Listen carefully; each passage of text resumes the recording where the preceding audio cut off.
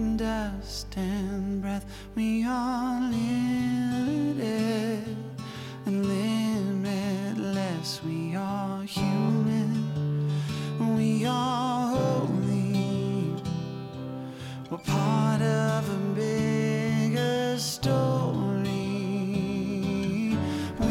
Welcome to This Good Word, where every week we look at one single word in an endless discovery of reclaiming what's holy about our humanity.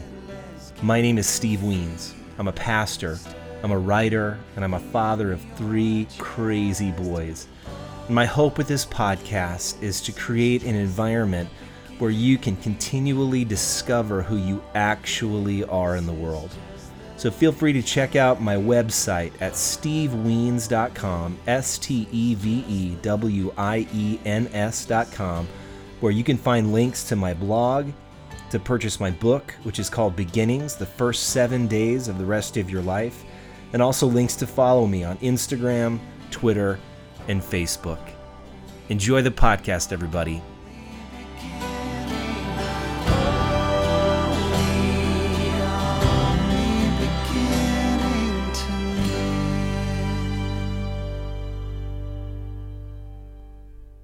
Hey friends, here we are, This Good Word, episode 50.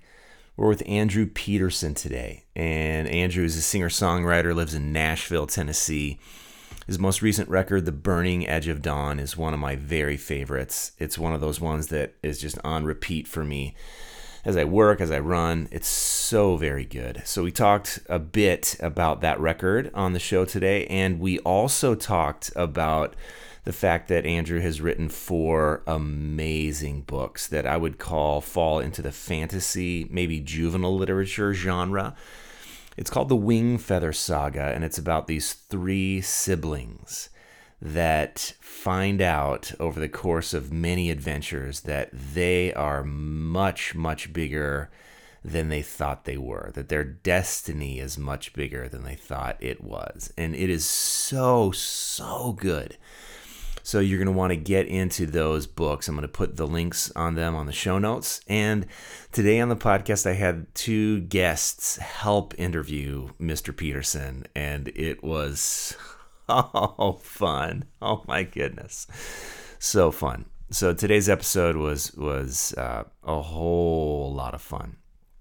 Before we get into the interview, though, we had our event, Sobriety and Spirit, on June 25th with Seth Haynes. It was so cool. It was so good. It was so much better than I even dreamed it would be. And we captured the audio to that event, Sobriety and Spirit, where Seth talked about what is pain, what is addiction, and what is sobriety. So we have over 2.5 hours of content. We're providing that for you if you choose to purchase it for $10, which is a deal because Seth shares his story about his son Titus and this mysterious illness that he had that drove Seth to dependency on alcohol and how he climbed out of that. And so you can get it on the show notes, or you can just go to stevewiens.com/store and you can download it there. $10.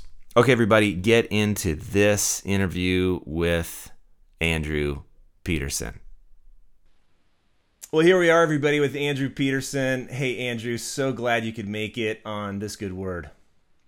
Thank you for having me, man. We are excited to see you, and I'm just going to dive right in. We are huge Wingfeather nuts here in Minneapolis, and I mean like addicts. We're crazy over here. My whole house, our friends, we pass that book, that series around all the time with everyone we meet, and so we love it. And Andrew, I have some very special friends of mine that have come all the way to our house just to ask you some questions about the Wingfeather Saga, and these guys are experts. So like they may stump you, they may I don't know, but I will say this to listeners: if you haven't read the Wingfeather Saga, I'll put all the links on the show notes about where to buy it. But this conversation could include some questions that you won't understand, but later on could be spoilers. So I'm just going to say that just right from the front. I'm sure Mr. Peterson here will share what he wants to share. But my first guest is going to come up and introduce himself. So you ready, buddy? Mm-hmm. Hello, young fella. How's it going? I love that all I can see is this much of your face. Here it is. Here you Okay, go, there we Kai. go. Is that better? My name is Kai Hallstrom, and one thing I liked about the Wingfeather Saga was Hold on. that... Hold on. Hello? Can you hear me? What? Can you hear me? I said, can you hear me okay? Barely. Oh, okay. Here, bud. You know what? I said, Here you go. is that better? Yes, now I can Now- hear you. Now, before you ask me your question, I have to comment on that incredibly Swedish sounding name. Kai Holstrom, is that it? Is your Yeah. family Swedish or Norwegian? Do you know? Norwegian. Norwegian. Awesome. I'm going to Sweden in 2 days, and I'll be in Norway in like 2 weeks. And so when you said your name was Kai, it made me like a lot. There's a lot of Swedish stuff in the Wingfeather Saga. Did you know that? No. So the name Kalmar is from a Swedish city called Kalmar that is where my great grandfather is from. Oh. So all right. So I'm interrupting you, and you were going to ask me a question. I'm sorry. Yeah, so one thing I really liked about the Wingfeather Saga was that it's just the kind of book that sucks me in, so I can't stop reading it. Thank you. I finished the 4th book in under 12 hours. Wait a minute. What? That's amazing. Look out. Yeah. 500 pages or something like that. Yeah. So my first question is, are you going to make a 5th book? Well, that is a good question. I wanted to end the whole series with a feeling of longing. Like I wanted to end the whole thing so that you wished that it could go on, but also had a feeling that it ended kind of in the way that it needed to end. Does that make sense? Yeah. And so I like endings like so that. yeah, me too. And I kind of wanted it to be like, if you ended the book and everything was perfectly tied up, you would probably kind of forget about it and then move on to the next book. Yeah. But if I ended it satisfying, but I left a tiny little question mark that said, I wonder what's going to happen next, then it meant that you would go to bed wondering that night, and that's what I wanted. And so that's why I've thought about it. Like it was really hard for me to say goodbye to those characters and to the Wingfeather work because it was about 10 years of writing the story. And I would love to write more, but I don't think I want to answer the question that is raised at the end of the book. You know what I mean? Yeah. So like if I were to go and like say, and this is what happened to so-and-so, and I'm being vague on purpose, then I think that would be a little dissatisfying. So here's my thoughts is like before I die, what I want to do is write more Wingfeather Saga stories, but I want to write another series that happens either, and tell me what you think, either 1,000 years later, so like so long after the events of the Wingfeather Saga that like nobody's like the history is a little bit questionable and people aren't really sure what happened with Janner. You know what I'm saying? And it would be fun to like tell a story and see how all of that stuff changed their world. And then the other idea was to write a story that was like 1,000 years before and go back and tell some of the history of the Shining Isle of Vanera, or like choose some new characters that were existing a long time before the Wingfeather people. Does that make sense? Yeah, that makes sense. So which one would you prefer? A story that was way after the end of the 4th book or way before the books? I think way after, because I'd like to see like what people think of what the characters in the 4 books that are out now, like what they think they did right, what they think they did wrong, what they would have done differently. I'd like to see what happens like that.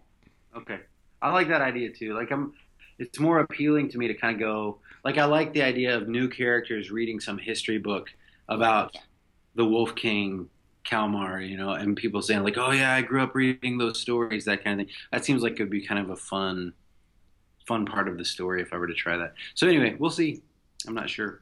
Yeah. Another question I have is when Nia adopts Sarah Cobbler, is she technically the Throne Warden now, or is it like only blood relatives that can be Throne Wardens and stuff? Okay.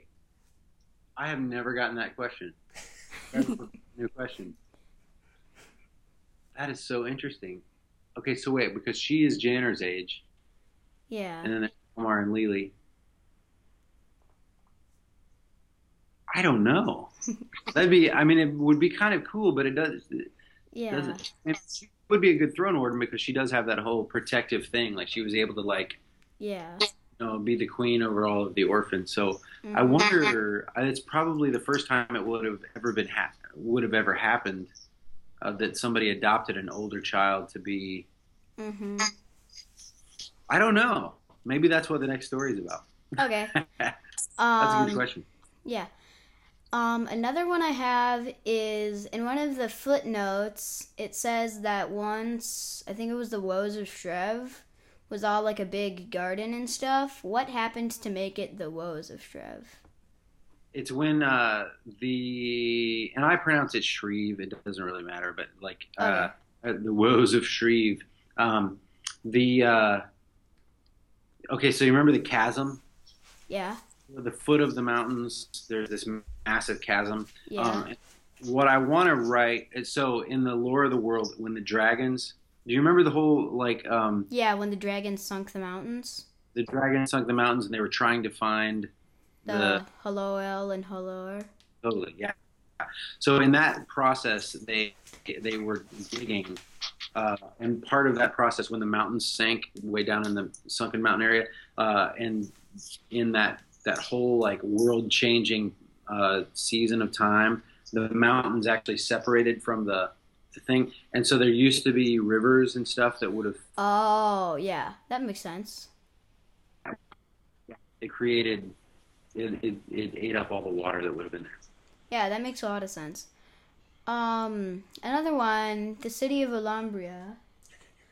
It said that in one of the footnotes, lots of people disagreed over where it was. I think it's in the Blackwood because of all the ruins at Clovenfast and the first well. Yeah. Okay, remind me when do I talk about Alhambria?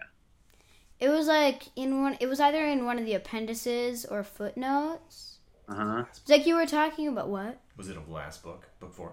Yeah, something like that. But so you were talking about it was probably when they were like translating the first book. Yes. They were talking about like Dwayne and Gladys, where Alhambria was, the first city. Uh-huh. That Yes. Okay, so now I'm remembering. So the first city would have been, I think the way that I wrote it originally was that the first city, Alhambria, was originally the Shining Isle was connected to Yeah.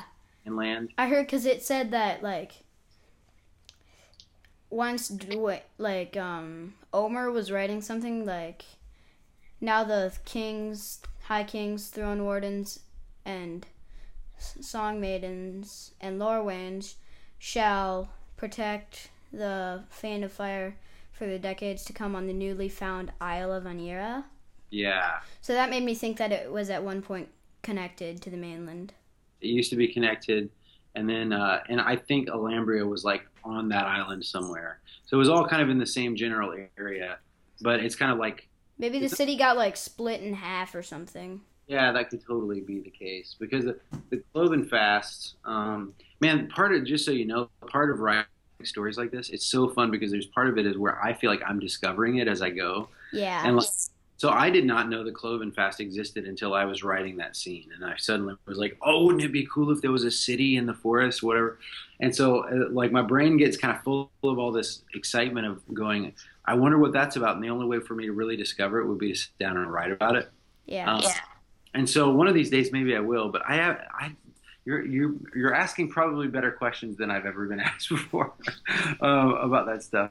But I don't. Like, I always had like a vague sense of the mythology of the thing, like Dwayne and Gladys, kind of like how we know that Eden would have been somewhere in Africa, because it actually talks about the Euphrates and whatever in Genesis, but like nobody knows exactly where it was or how that would have worked. So anyway, it's kind of like that where I'm like, I'm sure that it happened somewhere over there in Dang, and then it involved the Shining Isle. And I think if the Fane of Fire was and the first well, that was the other part of it. Was that those things were all kind of in the same general area. Then yeah, the Shining Isle would have been butted right up against Dang, and there would have been like this big civilization that connected the Faint of Fire and the first well. Does that make sense? Yeah.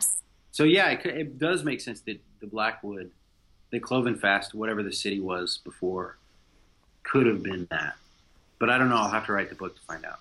Another thing I have is how, like, when all the fangs in Cloven were being, like, fanged, every few people fanged, they needed a new animal. So I'm wondering how Janner could unfang everybody with just him. Because there's great power in sacrificial love. Okay. Yeah, that's the simple answer. Is that this one, like, because he was giving himself so freely for the sake of all of those people, it created this like nuclear bomb version of that song. Only a good thing, not a bad thing. Does that make sense? Okay. Also, one question I have about the music. When is all the music gonna come out? Because I really want to listen to, like, Call of the Moon Raiders and stuff. Oh man. Well, that's the tricky thing, is because it's kind of like the end of the book. Like, I'm afraid that if I were to try to put music to all of those lyrics, it would be disappointing. Have you heard My Love Has Gone Across the Sea? Yeah, I really like that one. Yeah, that one turned out exactly like I wanted it to turn out, but it was really hard to try to take these lyrics and make it sound like, the Whistle British harp and stuff. Yeah, that kind of thing. And so, so the thought of trying to write music to all the other ones, I feel like it would just be cheesy. Okay. And I'm trying to avoid cheese at all costs. Okay. So, Guy, you want to give Solvay a turn? Yeah, okay, I'm gonna let my sister talk to you now. Yeah. Dude, good questions. Good to meet you. What? I said good questions. It was good to meet you, Kai. Okay. See ya. Thank you. You're welcome. Are you ready, Solvay? She's coming. All right, Andrew, I don't know if you can see this, but this is Solvay, but she has created, obviously, Lily's crutch. Yeah. This is something she carries around with her a lot. So this is Solvay. We'll get those earphones also in. very You got them, Solvay? Can you hear them? Okay. Hi, Solvay. I'm Andrew. Nice to meet you. Hi. I like your crutch. Did you make that crutch? My daddy did. Man, it's really cool. Is your leg hurt? Oh, I'm so glad. I'm glad that it's not like serving a real purpose. That's good. Did you have any questions or anything? All right. Hit me with your questions. What happened to the stone keepers? The stone keepers turned into the grossest fish creatures you could imagine. And they tried to survive on the bottom of the ocean, but they probably didn't survive long because there are like giant, terrifying, people-eating creatures that live on the floor of the ocean. Mm-hmm. Yeah, so they did not end well. They were pretty bad.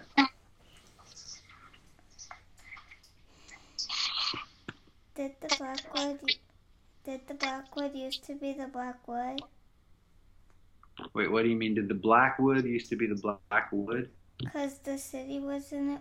Did it used to be a forest? No, I think it was probably a city that was surrounded by trees, and then when the city died and everybody left, all the trees grew up around it. Mm-hmm. I don't have any. Can you say thank you, Mr. Peterson? Thank you. You're welcome, Soul. Sweet. Bye. Bye.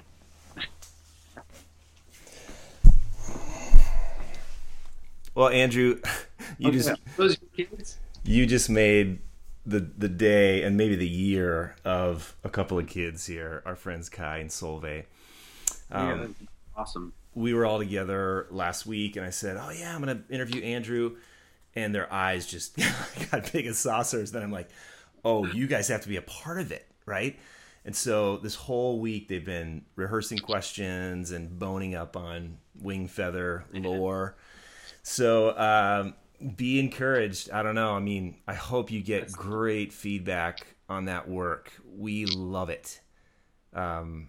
We love it, and they love it.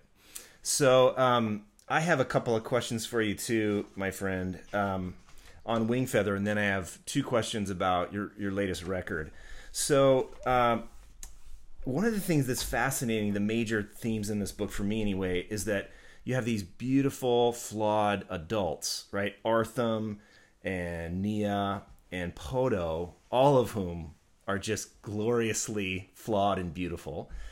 And then you have these kids, right? I mean, Janner and Tink and Lily.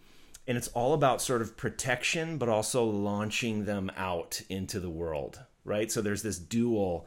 And is that one of the themes you were intentionally thinking about as you wrote, or sort of how do you see the relationship between the adults and the kids? Wow, that's all you Minnesotans, man. You guys know how to ask good questions. I remember hearing on NPR one time that they did a survey to figure out which was the most literate city in America, and it was Minneapolis. It's because all we do is read in the winter, Andrew. It's like I know. 30 below here. I'm sure that's part of it. But so I don't. Okay, so about theme, the themes of the book emerged kind of by accident. Like there were pretty definite. I had a goal. Like, how do I answer the question? When I started the books, like I knew that I wanted there to be some identity question that was answered. Yeah. And so it was like, right from the outset, I wanted that first book to be kind of more like a classic fairy tale where the kids don't know the whole time that they are who they are, and then the big reveal at the end. And yeah, I think the grown-ups could probably see that coming. But then, not every kid has read a story where that happens. And so I was just trying to tell a story that would remind my children that they were precious beyond their ability to comprehend, Yeah. That even though their surroundings may be drab, what they think about themselves may be small, that there was somebody out there who loved them, and that's where their identity lay. Yeah. And so from a theme standpoint, that was my main goal, right? I just was like, I just want to tell that kind of a story thematically, but not any kind of dumb allegory or whatever. I just was like, I'm just going to. And so the cool thing was, like, I was telling Kai that the story, anybody out there who's tried to write fiction before, or songwriters know this too, is that the work always changes. It always ends up pushing back while you're working on the thing. And so themes emerge that you don't really foresee. And that's the real fun of being an author, is kind of like sitting back and going like, oh, that moment is way better than I could do on my own. Like that's the Holy Spirit, however you want to think about it. I think of it as the Holy Spirit, like breathing a little bit into this, or giving us as sub-creators a little glimpse of what it's like, or kind of like you're actually just living out your calling as a human, because you're speaking something beautiful into the world. So for example, the idea that Janner, that the oldest brother would be not the king but would be the throne warden, didn't occur to me until I was almost finished with the book. Like, for most of the book, that Janner would be just the king, and part of the king's responsibility is to care for those younger than him. And then, but the more I got to know the characters, and I saw the tension between Janner and Cal, and their the fact that Janner was, what I discovered at the end of the fourth book was that Janner's main central flaw was selfishness. That he was just a deeply selfish person. Like, he couldn't even do a good thing without thinking about the fact that he was doing a good thing. Which is basically me describing myself. Like, I'm way too conscious and trying to manage the way I look, and because I'm all up here in my head. And so anyway, but I didn't discover that until I wrote his story, right? Yeah. So the themes just kind of like emerge out of your own wounds and your own garbage, and like writing a book is kind of an accidental way of working some of that stuff out. Definitely. I don't know if that's your question. No, man. Yeah. I mean, in the sense that I think I love that you're getting to know the characters as you're writing the book, and I think that's one of the things that makes a great book because it's alive and it's going somewhere that's a little bit apart from you. Yeah. So, all right, I have to ask this question, and then I want to get to a couple songs that you wrote off your latest record. But you dedicate book 1 to your brother, right? And so, like, are you Janner? Are you Tink? Was there any bit of that you sort of wrote in, or are they just their own people? They are their own people, but part of the reason I dedicated my brother. I've got a great older brother. He's an amazing, one of the like most giving people I know. He's super weird in the best way. He's an author. He's an author, but he's just like this massive servant. Like just works incredibly hard, and he's like the perfect crazy uncle to my kids. And his name's Pete. So my kids have a crazy uncle Pete, and so. But he's a great dude, and he and I like grew up. One of the ways that we really connected and still connect is that we both geek out over the same kinds of stories and the same kinds of music most of the time, the same kinds of movies. Like, so we were growing up in this really southern town in Florida, and like even if we felt like nobody else around us cared about Pink Floyd, like Pete and I could get into Pink, you know what I'm saying? Yeah. Like, so story-wise, he was the one always feeding me books. So he would read something and pass it on and be like, dude, you got to read this book. So he was like the tastemaker for me as a kid. And, you know, he's the one who made me read Lord of the Rings the first time and kind of taught me to appreciate literature and all that. So, and he was going to be an author. Like we all kind of assumed it because he wrote stories when we were in high school. And, then he joined the Marines instead.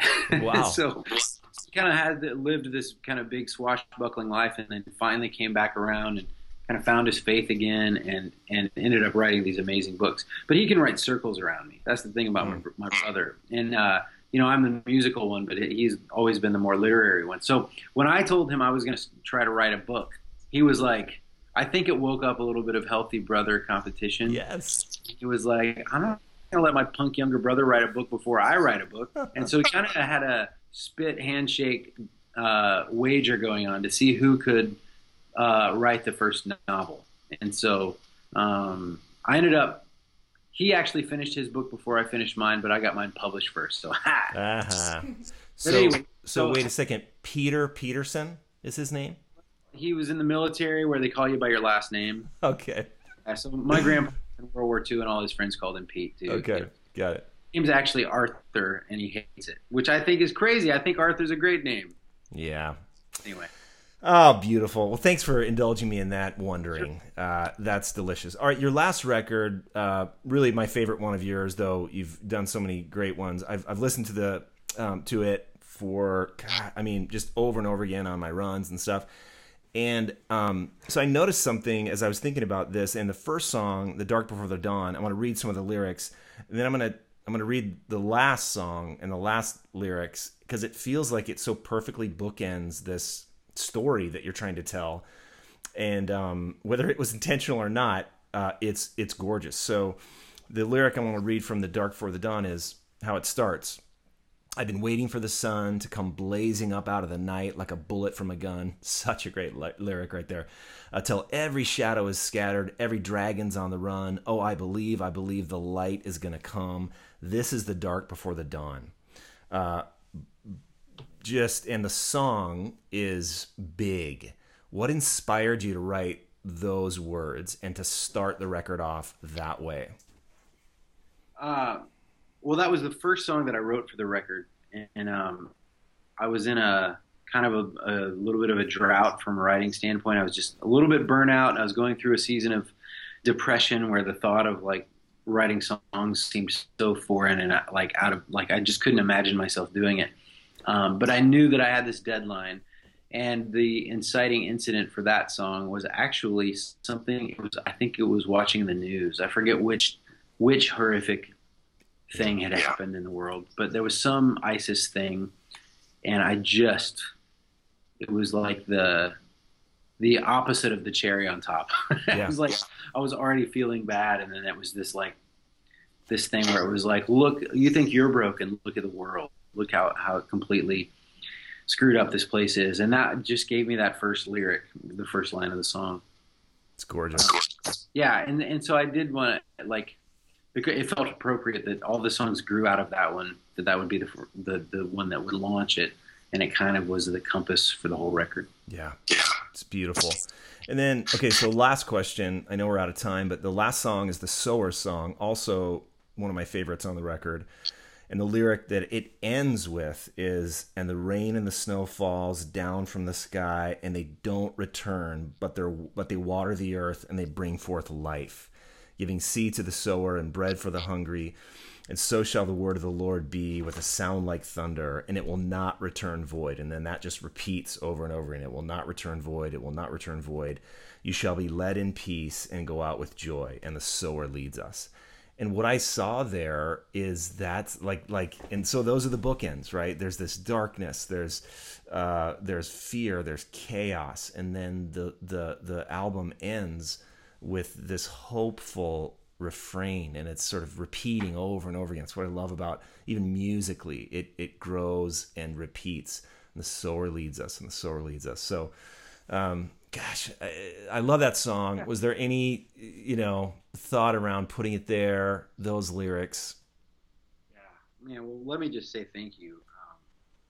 This record was such a frightening experience in a lot of ways. And I think every album is this way. Any songwriter you talk to, like, your dream is that the songs will go out into the world and that people will think about them the way that you have, and pay attention to what it is that you're trying to do. And so I feel humbled and grateful that that you listen to the record that much. The Sower song was I think the last song written for the album, and it was a piece of music that Ben Shive, my old traveling buddy, he's a songwriter and producer now, he wrote it as a TV track. So that whole piano thing was a do-do-do-do. Yeah. All that was all for television or film. Huh. And I was out of songs. I didn't have any music written, and I emailed him and said, "Do you have anything laying around that you're not using?" And he sent me that. And so almost from the beginning of the record, that piece, exactly as you hear it, like it's like we didn't change anything. Every measure is the same. And I would just listen to that music on my way home from the studio, trying to find the song. Like I said, "The Dark Before the Dawn" was the first song of the record, and everything was kind of informed by it. And it just took me writing all the rest of the songs before I was able to see this kind of agrarian theme that kept popping up in all the lyrics. And I had written "The Rain Keeps Falling," which talks about that picture of like the rain being a bad thing until you have to plant seeds, and then you realize that it's a good thing. And so anyway, as a gardener myself, writing, like, I finally, the light bulb went on, and I realized that was the record. This is an album about God the gardener, really, and about the fact that we want fruit now, but fruit takes time, and that the only way for good fruit to grow is to rip the weeds out.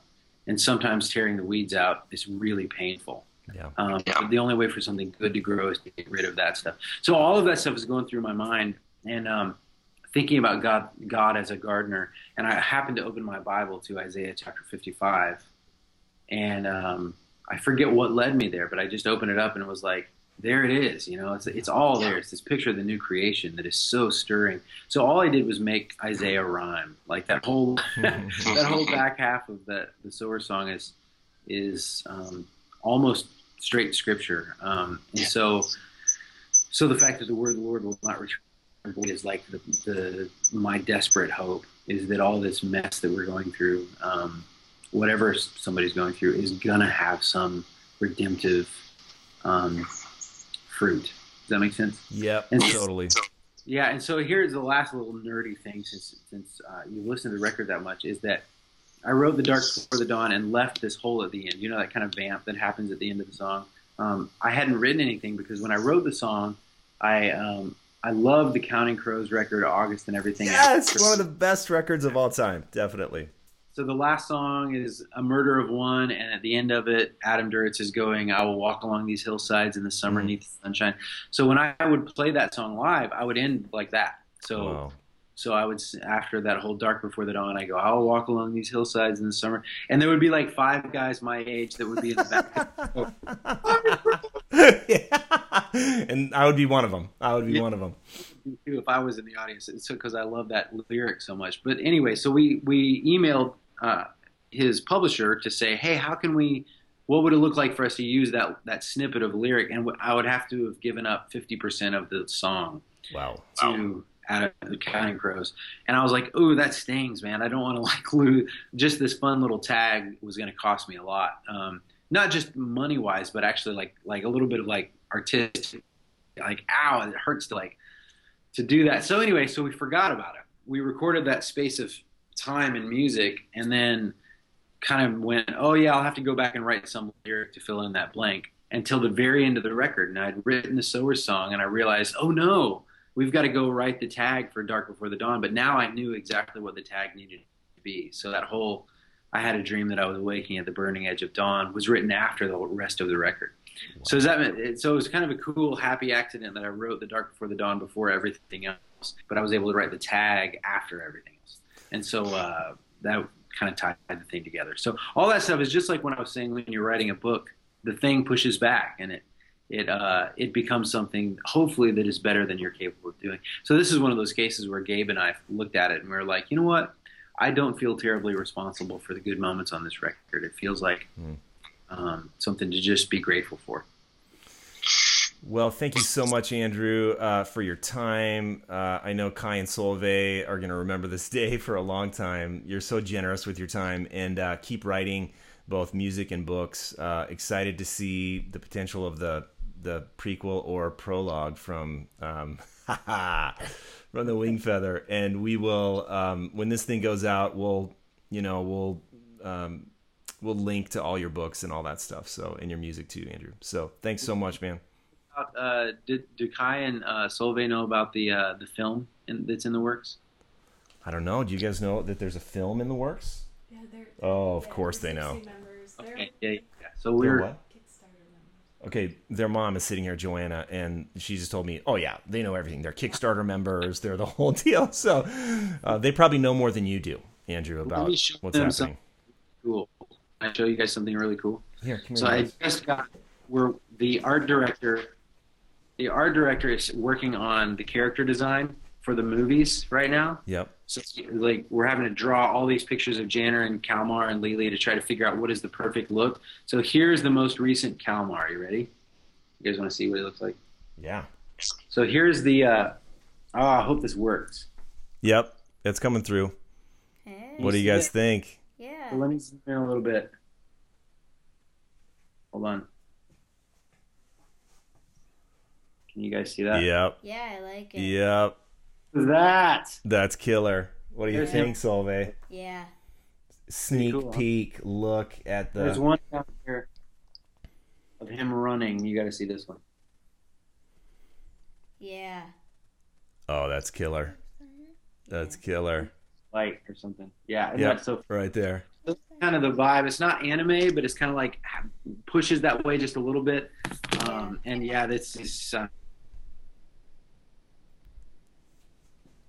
all these guys are.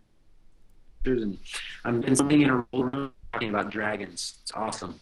That sounds fun, doesn't it, you guys? Sitting in a room talking about what should dragons look like and what should Kalmar look like, and what about Poto? I want to see a picture of Poto. I mean, do you got anything? You will see soon. Ah, so great, so great. All right, Andrew, I know you got a roll, you got a show to get ready for tonight, but any chance you're going to be in Minneapolis anytime soon on your tour? Man, I don't. We're doing a string of shows in Europe this summer. My family and I.